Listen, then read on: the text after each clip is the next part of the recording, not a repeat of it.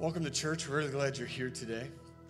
Really glad you're here. We got a full house in church. See you, balcony. Love you. See you online, church. Glad you're tuned in today. If you're wondering, it's my wife who's been praying for snow. We set the record for the longest season yet without more than 2 centimeters. And then my wife changed all that with her prayers. So I was just like, babe, if you're going to pray, I can't stop her from praying. So I just directed it. I was like, just pray. It doesn't happen on Sundays. So middle of the week, bring it more, Lord. Just not on Sundays. And everybody said, amen, amen. Where's Fernando at? Fernando, come on up. Can you help Fernando get up on stage here, Fernando? Yeah. See, they don't even know why they're clapping. Just the name Fernando. One of my favorite songs is about Fernando. Any ABBA fans in the place? All right. Thank you for taking a chance on me. Did you get that joke? Yeah. Okay, yeah. Fernando is a great friend, part of our church. Love his wife, Monica, and Josue and Juanita. Where's your wife at? Is she here? Are you waving down there? Is that Juanita? Is that Juanita? Yeah, yes. Moved here from where in Colombia? In Bogota, Colombia. We are having a family dinner here in 2 weeks. If you're wondering how that's going to go, there's going to be no kids ministry that week. We're going to come in, we're going to worship for a little bit, and then we're going to go eat. It's going to be, you're going to sing for your supper is what you're going to do. We're going to sing, and we're just going to eat. And it's based out of this series, Tables, but we just want to enjoy each other. And I was even meeting people in the lobby today. I'm like, we need more time to sit down and hear stories. But what I'm excited about, we were in the prayer room this week at the church, at the office. You come to Friday morning men's prayer. And what stuck out to me is not the prayers that we were praying, was you told me what you're bringing to the family dinner. Yeah. And I wanted to repeat it, but I have a very Halifax tongue. I can't say words. What are you bringing to the family dinner? Remember, it's food from heaven because my wife cook. Yeah, you know. You know, the Latin American, we are so romantic. Yeah? Oh, okay, all right. Is he romantic, Monica? Is he romantic? Yes. No, Pastor, we bring empanadas colombianas. I don't even know what that is, but I want seconds. I want all of it. What's your favorite meal that your wife makes? Ooh, all, Pastor, all. You're a smart man. Thank you so much. Empanadas. I hit a panada. I hit a piñata once, but I'm going to eat empanadas. My tongue doesn't do it. 2 weeks. Listen, if you want to say, I want to bring something, it might not be as cool as that. It might be something like lasagna or KFC, Taco Bell. Just sign up in the lobby. There is at the Guest Central wall. Guest Central will help you. We have these iPads, and we can just have a link that you can sign up. It's just going to be so much fun. The smell of food out there and laughter and being together, it's going to be so good. And I really hope you come. It's going to be an amazing, amazing time. Anybody see a billboard on Bedford Highway that's on the waterfront? Yeah. Just, you know what, we're just believing, we're a bunch of nobodies telling everybody about somebody that changed our lives. And we actually don't care what church they go to. Just go to church. Just go to church. And would you just keep praying for that? That you just be a positive thing to start conversations with people. And we'll believe more people be in the house of God. Amen? Amen. We're in a series. If you want to turn to John chapter 2, if you have your Bible. If you don't have a Bible, we do have free Bibles you can have. You can keep in the lobby. Just take one and keep that. We ask that you read it, highlight it, make it your own. If you have your Bible, John chapter 2. We're in a series called Tables right now.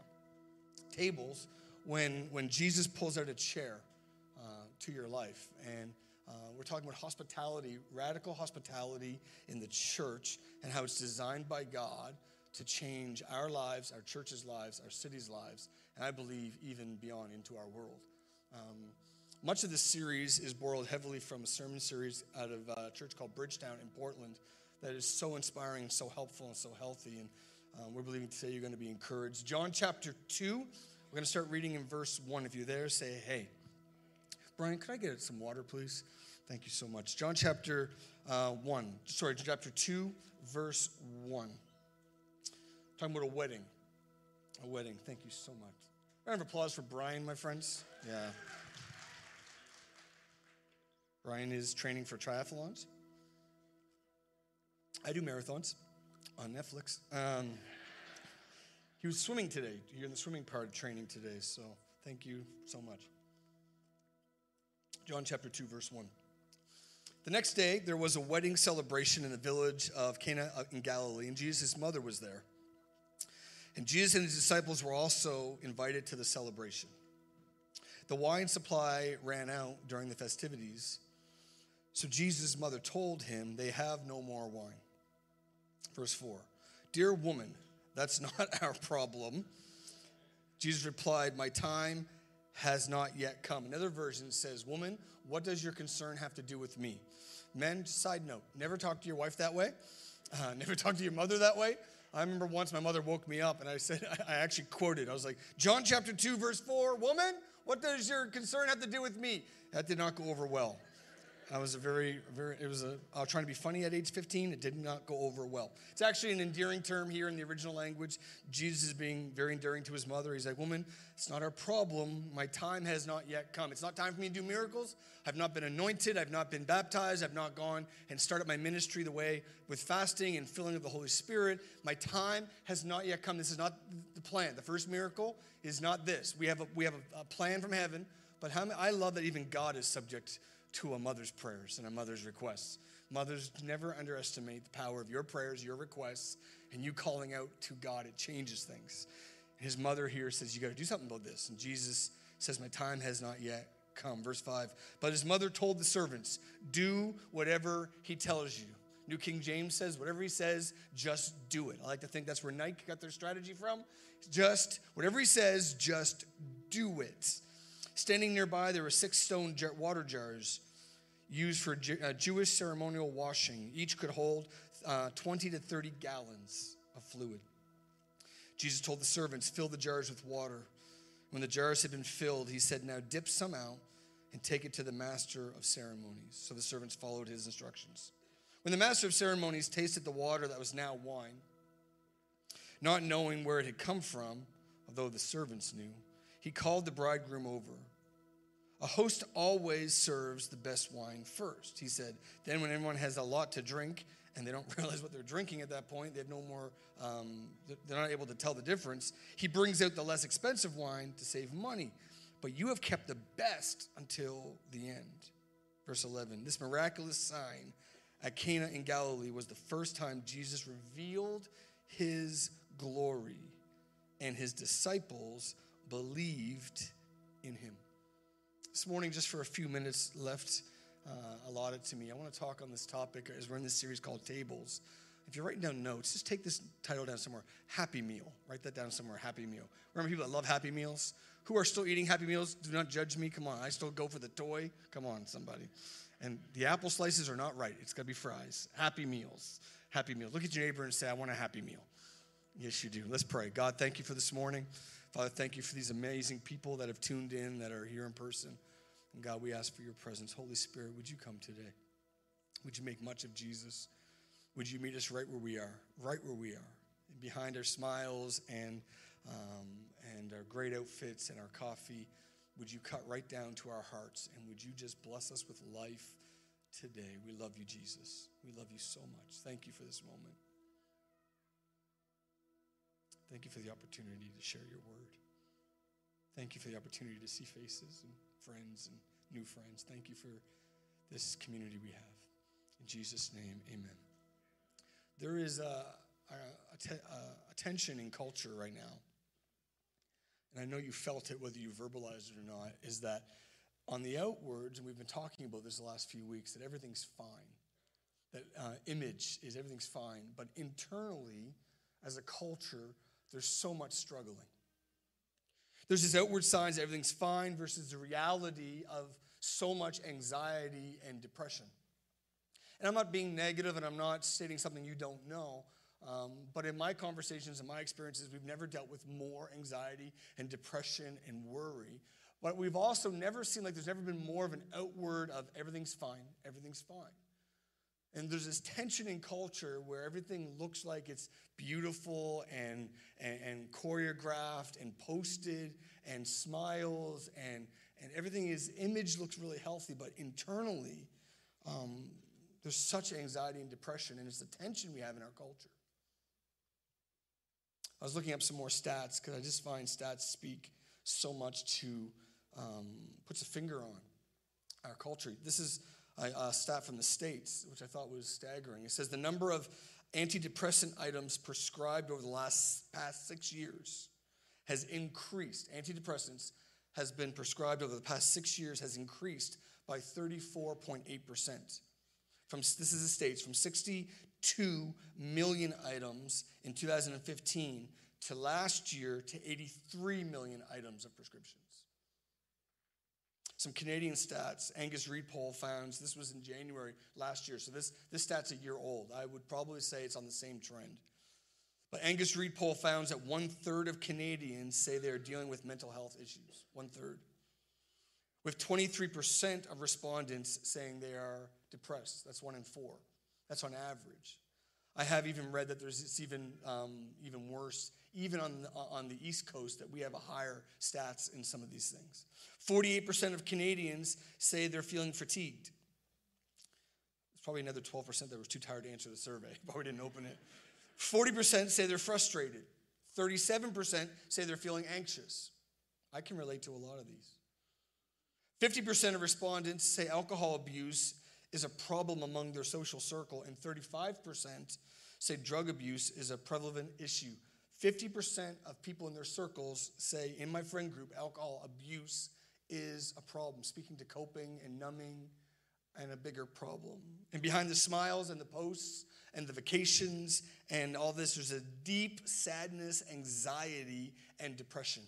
And it's not supposed to be this way.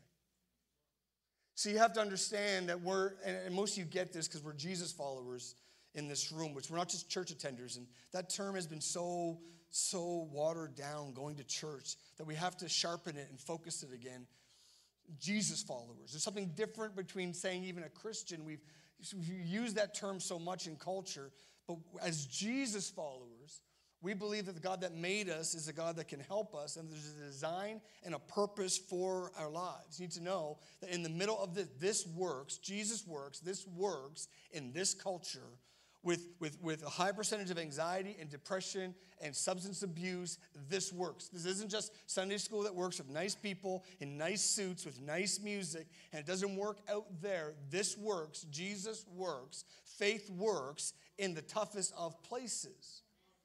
And if this is a problem in the church and outside the church, I identify with some of these statistics of anxiety and fear and pressure and fatigue. If it's real, and it is it possible that we're missing something from God's design for our life? See, when we picture Jesus, I don't know, through art and through media and maybe just through history, we picture Jesus as this thin, white, sad person, just very solemn with a big bathrobe on. Come on, you know what I'm talking about, with flowing hair but solemn eyes, just reaching for people, which is ironic that we picture him this thin, white, sad person because Bible actually some called him a glutton. So I don't know if he was that thin. I looked at him and go, that guy eats a lot of empanadas right there. Says, we picture this as very pale, but ironic that he was Jewish, grew up in the Middle East. In fact, his childhood was in North Africa. He wasn't white, and we had this picture of him being this very sad, solemn person. It's interesting, Jesus was prophesied hundreds, if not thousands of years before he arrived. The Son of God was prophesied about. Watch this one in Psalm 45, verse 7. This prophecy about the Son of Man, about Jesus showing up. This is what men inspired by heaven to write about him, describing him. It says, talking about Jesus, you will love justice and hate evil. That's true. Therefore, God, your God, has anointed you, speaking of Jesus. Look at this. Pouring out the oil of joy on you more than anyone else. The oil of joy on you more than anyone else. Eugene Peterson translates it this way. Jesus was the happiest man alive. That's a statement right there. The Jesus that we follow, give our life to, we're obsessed with, Scripture says he was the happiest man alive. I don't know if you know happy people. When I think of happy people, there's two people that come to mind. I think of happy people. Just think right now of someone in your life, they're just happy all the time. One is Andrew Yaden. I know he's in this room. Andrew Yaden is just happy. I have seen him in snowstorms with no one around, Didn't know anybody was watching him, not for show, singing, "Do you want to build a snowman?" I am not making this up. I've seen him do it. Building a snowman in the middle of the city just for pure joy, giggling with snow. I'm like, you're the happiest man alive. There's another person in our church named Heather Stevens. Anybody know Heather? Here's that entrepreneur, a businesswoman opening coffee shops, dealing with employees and lack of people to work and schedules and navigating orders and starting businesses and rent and all this stuff. And when you meet Heather, you're like, you are the happiest person alive. It says that Jesus was the happiest man alive, happiest person alive. Jesus was the embodiment of happiness and joy. This is important today because how you see Jesus determines how you'll receive him. And I think something has to shift in our lives that we see that Jesus was the embodiment of joy, and it's a part of our assignment that he has for our lives. Most of us would not look to Jesus for direction on happiness. Purity, yes. Faith, yes. Prayer, yes. Miracles, yes. I don't know if I have thought about Jesus as the director or my go-to for happiness. In John 2, we just read, it's interesting. Let me read the NIV version of chapter 11, of verse 11 of John chapter 2. It says, what Jesus did here in Cana of Galilee was the first of the signs through which he revealed his glory, and the disciples believed in him. Through these signs. Signs always point to direction. We just saw a billboard. It's a sign, a direction that there's a church that wants you to show up. We're inviting you, and here's how you can find the information. My daughter just got her learners, her beginners, and she had to study the signs. Why? Because signs point direction. You can go. And it says this was the first of the signs. Jesus' first sign. It also revealed his glory. Another word for glory would be his purpose or his presence. That the very first sign that Jesus did that directed people to his glory and his presence was not a healing. It was not calling someone into ministry, follow me. It was not raising someone from the dead. His first sign that pointed to his purpose and his glory was catering a party. That's fascinating. His very first miracle, his first thing where he used the power of heaven, where the world would know, it would be recorded. What's the first thing he did is he catered a party, a celebration. And it pointed to his purpose and his glory, and his disciples believed in him. This story is a pointer to the reality of what Jesus is like, and some of us need to reshape of what we think about Jesus. Jesus was the kind of person who tops the list of who you invited to parties. That's who Jesus was. Some of us have this somber Jesus, this stoic Jesus. He was the guy that was the top. If you're having a party or a celebration, you want that guy. We all have that guy. You know, that girl, that person that's just going to be a great conversationalist. They got the best stories. You know what I'm saying? They bring the best playlist. They have the best atmosphere. Jesus topped that list. He also stays till the end of the wedding. That's who Jesus was. He's like, if the party's still happening, I'm going to be there. Me and my wife have a nickname. You've heard of wedding crashers? Have you heard of wedding crashers? Have you seen this? Like people that show up to weddings just because they love weddings. We're the wedding dashers, which means we can't wait. We love marriage. We love marriage. We love love. But like as soon as we can leave a wedding, we out. You know. So much so we're famous for it that when we stick around to the end, they're like, "Oh, you're still here." I'm like, "Yeah, I actually married the couple. I kind of have to. I have to be here." We true story. We'll be eating meals, and I'll be texting her going, "I'm going to the bathroom."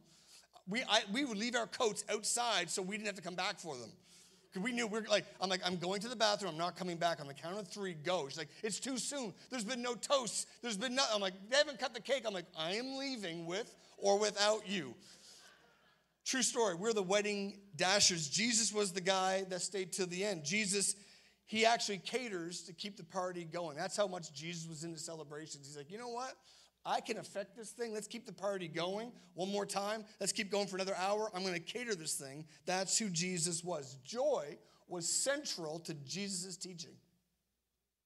I'll be honest, this series is opening my eyes and teaching me, and I'm walking through this. I said to Nancy, I'm having a hard time preaching this tomorrow. I said, because I believe it, I see parts of it, but there's many parts I am navigating and wrestling with. And as I was studying and preparing, I felt my heart leaning and responding, going, is it possible that in the pandemic that we have of anxiety and depression and sadness, where image is everything, but there's pressure, is it possible that God has a plan and a design to help us as a culture?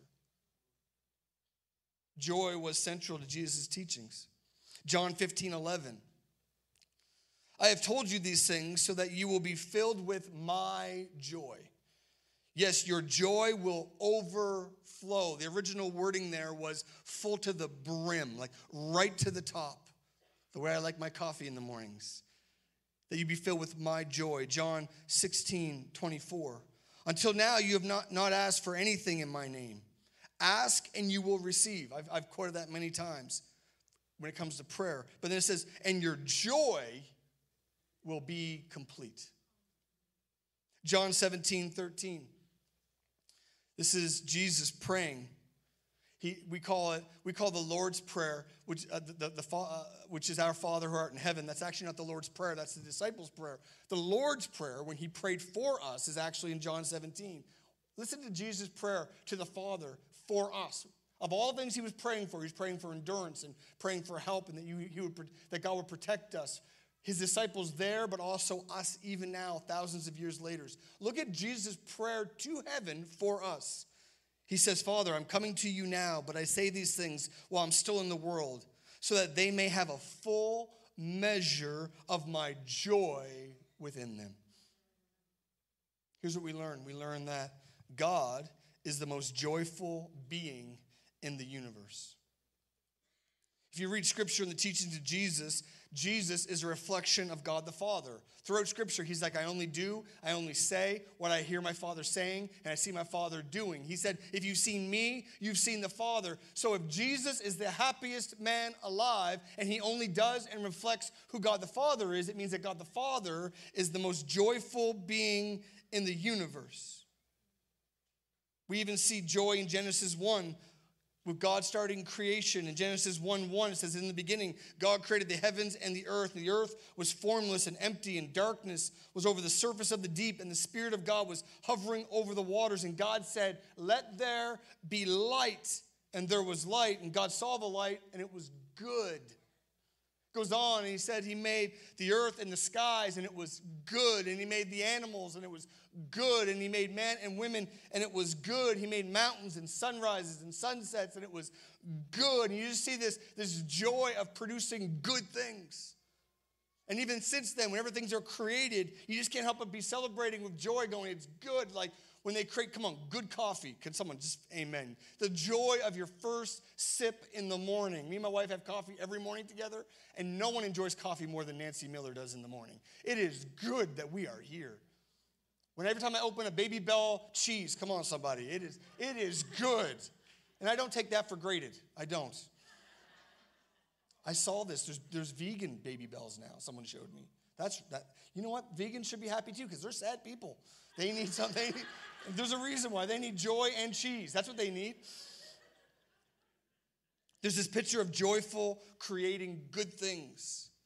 The joy of creating good things. It's interesting, the fruit of the Holy Spirit, God the Father, produced good things. Jesus was the most happiest, joyful man in the world. And the Holy Spirit, the fruit of the Holy Spirit, what grows out of your life when you're filled with the Holy Spirit is love, joy, and peace.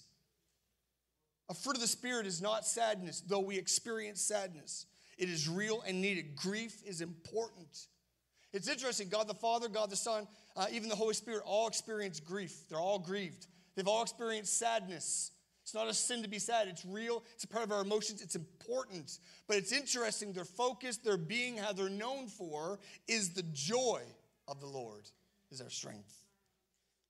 God the Father, God the Son, God the Holy Spirit all experience all the negative emotions and pressures, but it's not their identity of who they are. Joy is at the center. One of the goals of heaven is for us to be more like Jesus.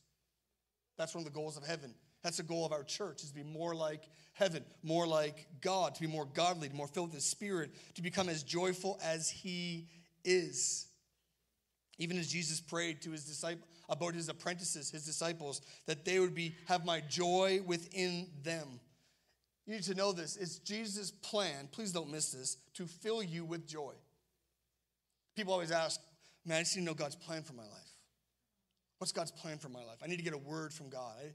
I was just in the States, and I was at a conference, and people were talking about, I'm just trying to figure out God's plan for my life. I'm transitioning from this to, just got to figure out God's plan. I talk to young adults, I just got to figure out God's plan for my life. I talk to those that are retiring, what's God's plan for my life? I talk to those in their 30s and 40s. I'm wrestling with this business and this relationship and this situation. I just got to seek God for his plan for my life. Let me just unpack what God's plan for your life is, that we would be full of joy. This is not an extrovert, introvert thing. This is not, well, they're given to be more happy. It is actually God's plan that we become more like Jesus. And Jesus, being the happiest man alive, reflected his Father, who is the happiest being in the universe. It's God's plan that we're filled with joy, overflowing with joy. What's key to know is joy is not an emotion. An emotion is based on external circumstances, but it's rather a condition of the heart. This is important because you're thinking, I'm sad, I'm grieving. Those are real. But joy is more than an emotion. It isn't just an emotion because emotions are based on what happens around you, but it's actually a condition of the heart. Joy is a condition of the heart. Now, when we think heart, I don't know what you think, but let me just break down all of Scripture and unpack all the teachings of the Word of God and summarize what the Scripture says the heart is. Because you have a definition of what the heart is for you, but when it says seek the Lord with your whole heart, when it says that, whenever it talks about heart, we unpack all the Scriptures. Let me summarize it into 3 points. What is the heart? Because joy is a condition of the heart. Well, the heart is 3 areas. 1, it's our thinking. 2, it's our feelings. And 3, it's our will. The heart is what we think about. It's what we're obsessed with. It's what goes through our mind. It's our daily thoughts. It's also our emotions, what we feel on a daily basis. And it's also our will, what we want and desire. Those 3 things, thinking, feelings, and our will, combine together to make the heart. And God wants joy to be a condition of the heart. This is more than moments of great happiness, but the overall maturity of being filled with joy at all times. This is God's plan for us. So how do we grow in joyfulness? Because I'll be honest, we're struggling as a culture. There's no point coming here and smiling and singing songs if we're drowning in our emotions, in our pain, in our anxiety and depressions every day. And it's pointless to come here and put on a smile if we can't help those in our house, those in our lives, those in our circles. How do we as the church, if we would get a hold of this and we would change, it would overflow into every circle of influence we have. I need more joy of the Lord in my life. I would argue to say, instead of Andrew and Heather, you need more joy of the Lord in your life. How do we grow in joyfulness? Well, what some scholars call it, they put a definition in it, it's the spiritual discipline of celebration. Now, I don't know if you've ever heard that term, but celebration is a spiritual discipline. Jesus started with celebration. His first sign, his first miracle, pointed to his purpose of celebrating. The New Testament calls it a different word, calls it rejoicing. It's a spiritual practice of celebration. Rejoice, I say, and again I say rejoice. It's a practice, a spiritual practice. Rejoice means, from its original language, to joy or celebrate. And it's interesting, it's not singular, it's plural, which means you do this with others. To celebrate, to rejoice is not by yourself. It's actually finding people to celebrate, to rejoice with. It's a picture of something you don't do alone, with community, a feast, a party, a meal. Most of us don't think of joy as a discipline. We think of it as an overflow of circumstances. It's not. It's deeper than that. It's actually a decision and a discipline in our lives. We think of it as something that we wait to happen to us that we have no control over. Not an act of the will. Well, I'm just not feeling happy today. I'm just having a down day.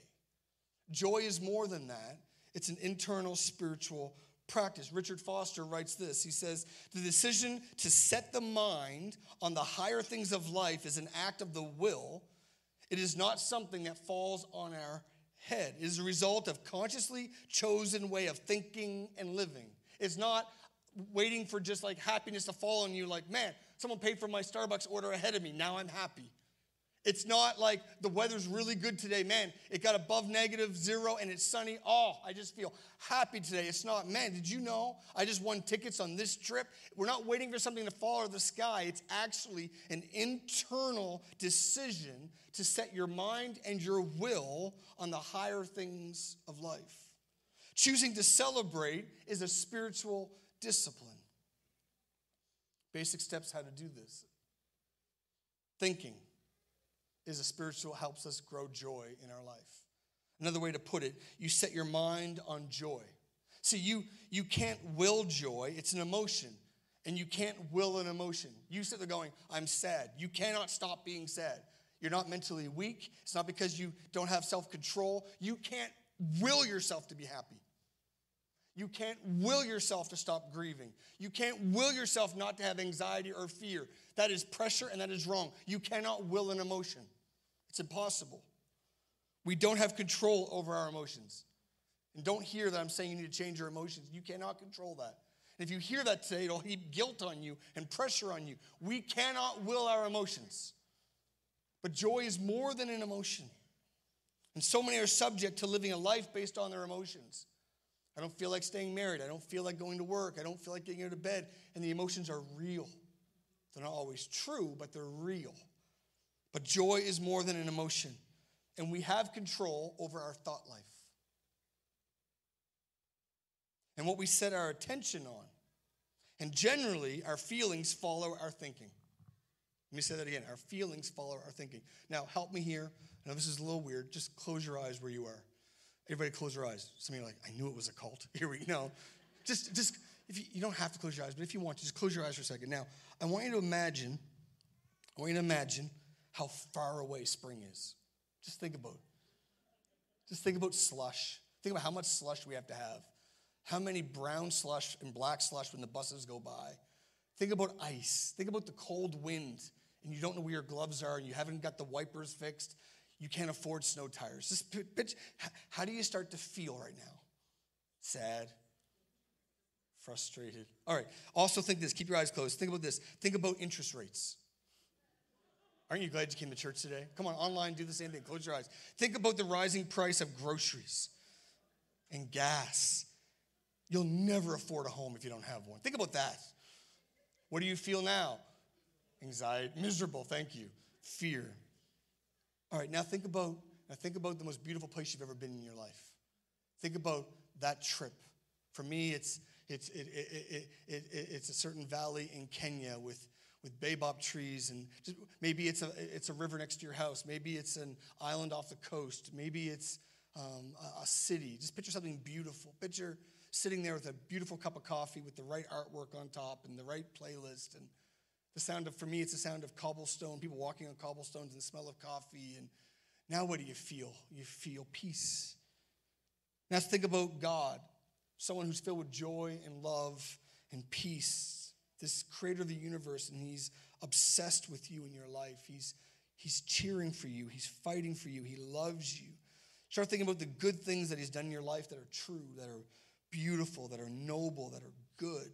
Think about the food we're going to be eating in 2 weeks, and our family dinner, empanadas and lasagna and KFC. And think about these things. Now what do you start to feel? You start to feel joy, peace, happiness.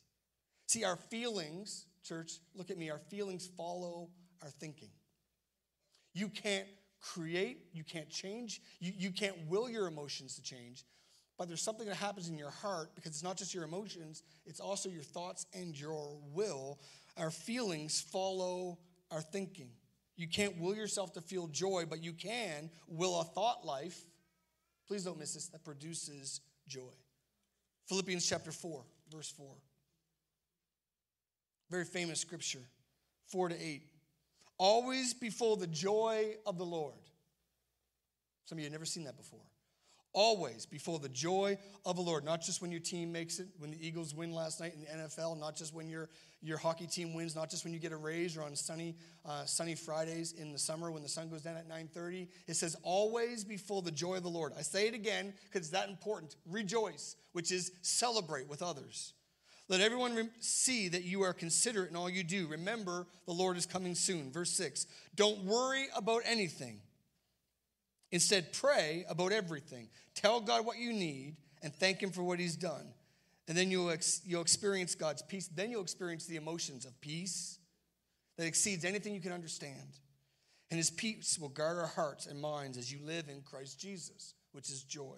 Verse 8, now, dear brothers and sisters, talking about the mind, one final thing, fix your thoughts, right?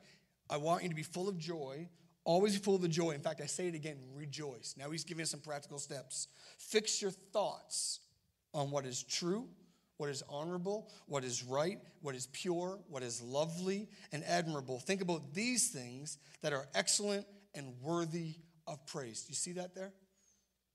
We can't control our emotions. You cannot control your emotions, how you feel.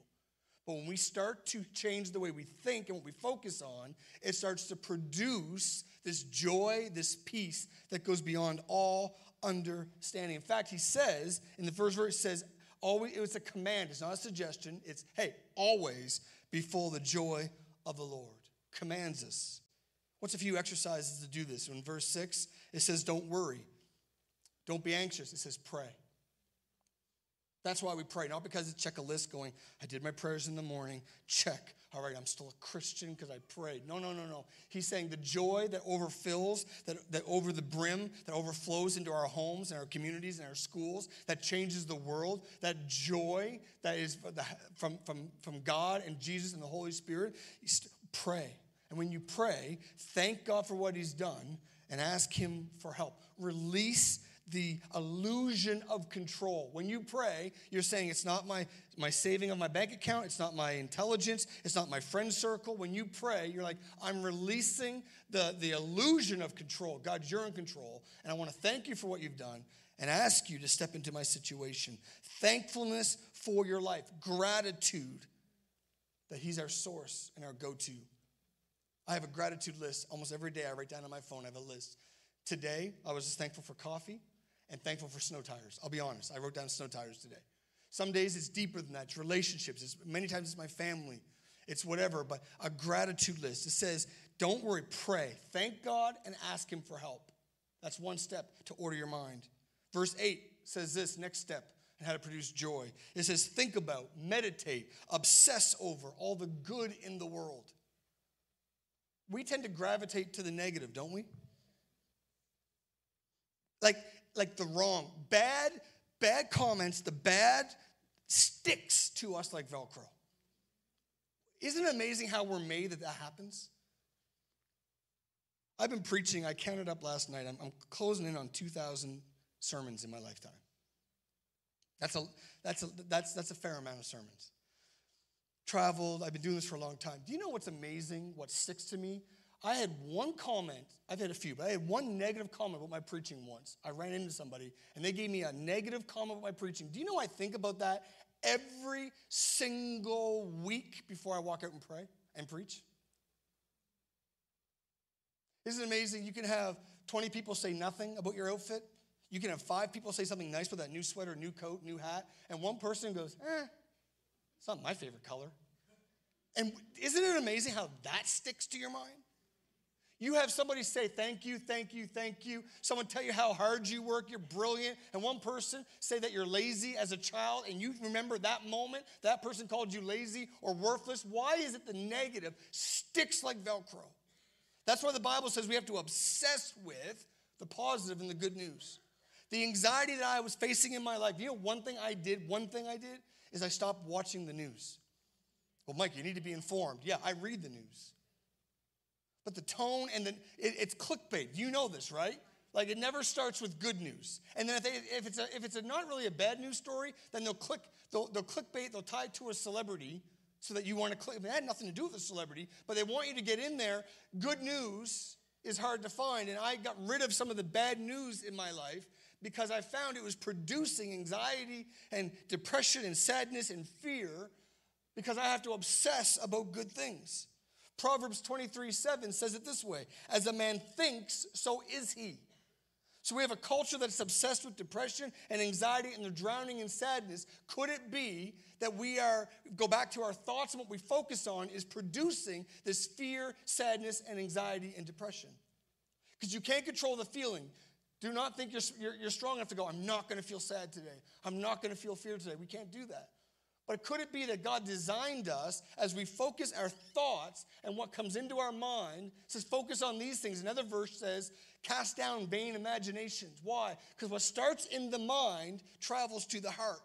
The heart is our will, our emotions, and our thoughts. Jesus, full of joy, it says he set his eyes, he set his mind on the things to come, for the joy of the Lord was his strength. What was he thinking about? Us. He was about to go into a very hard time, a painful season of the cross. And it says he was obsessed with your face and my face and the disciples' faces and the church that was going to be born. And as he focused, the joy of the Lord was his strength. The joy overwhelmed him, which was more than happiness in a moment. It was a decision of the will that overflowed him. And for the joy, he endured the cross. I believe we're in a supply chain shortage of joy in our culture. And could it be that Jesus has a plan for it?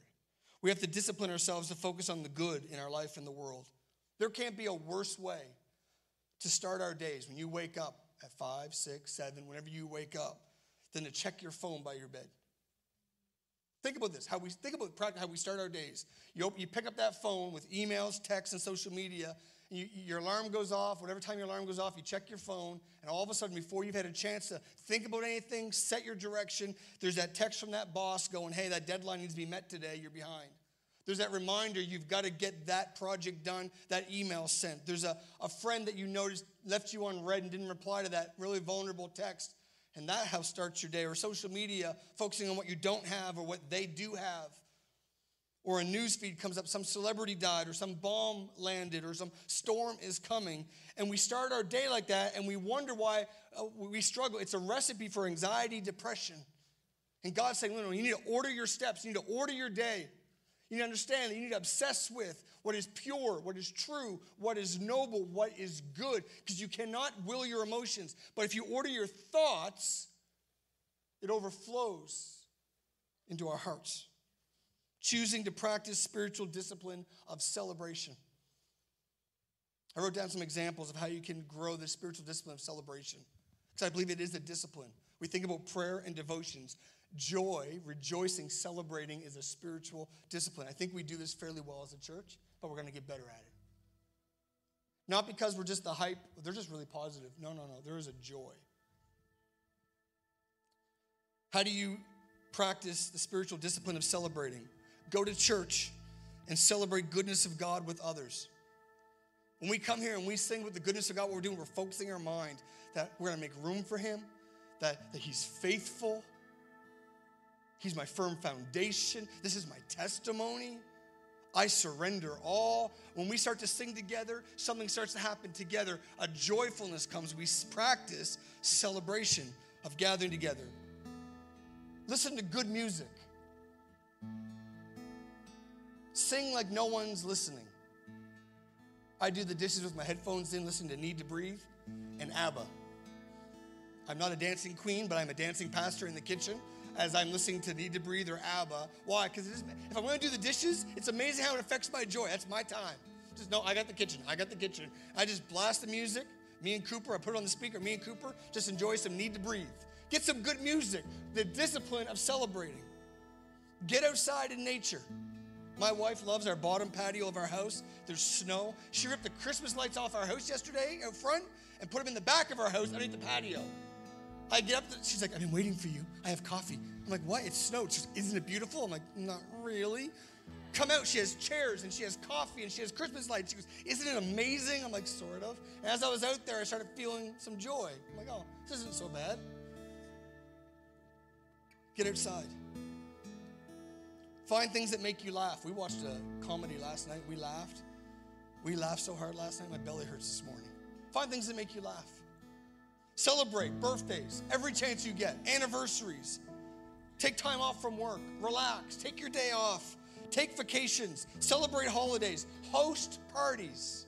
It's all a spiritual discipline of celebration. Practice gratitude. Write a list. Write it down on your phone or in your notebook. Something you're thankful for. Start doing that about your spouse, what you're thankful for every day about your spouse. You watch how it will start to grow the joy in your marriage. Hang out with joyful people. Don't know any? Go find some at coffee right when we're done. There's some.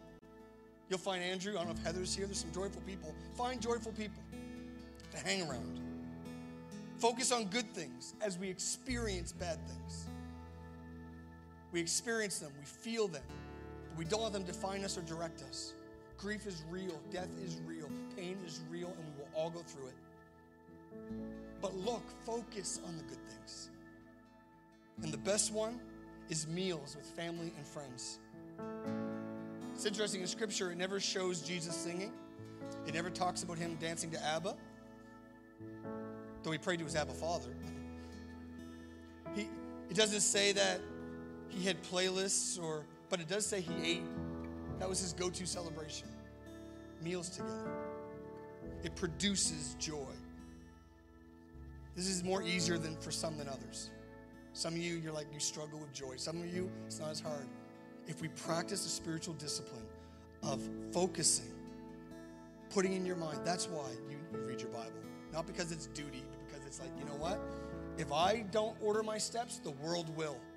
If we start our day checking our phones and emails and traffic, you wonder why our days are full of anxiety and fear. But if we start our days focused on the goodness of God and the presence of God, the most joyful being in the universe, it can't help but start your day different.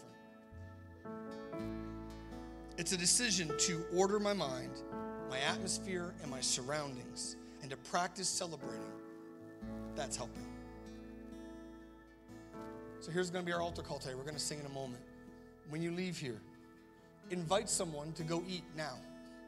Some of you have time, and maybe it doesn't got to be a big meal. It could be Subway, slice of pizza. Go invite. You know what? I need to invite someone to go eat right now. Some of you, it's invite someone over tonight. Some of you, it's to plan a coffee date. I'm going to text you. We're going to go for coffee this week. We're going to go for tea this week. Practice. Put it into practice now. And when you're there, don't talk about the bad weather or bad inflation or whatever. Focus on the good things that God is doing in your life. Are we denying the pain? No. We're saying, no, it's there, but I'm focusing my mind on things that are noble, true, and just and lovely. And then I will be full of the joy. Again, I'm going to say it, rejoice. Always be full of joy. As I take my will and my thoughts, it'll overflow into my emotions. Church, that's why hospitality is huge in the church. When we start to celebrate and embrace, something starts to happen. It's more than a meal. It's a spiritual practice that builds joy. If there's anything the world needs right now, it's not another preacher. It's not another set list. It's not another service. We need real joy overflowing into every school, every classroom, every boardroom, every mall, every street corner. The real joy of the Lord, because it's our strength. Amen? Come on, stand to our feet today. Now, would you lead us in this song today? If you're comfortable today, could you just close your eyes for a moment? Let's focus our minds on the things of heaven. To you are all things. You deserve the glory. You're worthy of it all. Come on, let's set our mind on heaven right now. You're worthy of it all. For from you are all things, and to you are all things. You deserve the glory. So worthy you are. You are worthy of it all.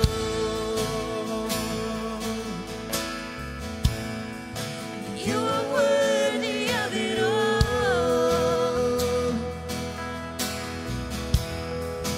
For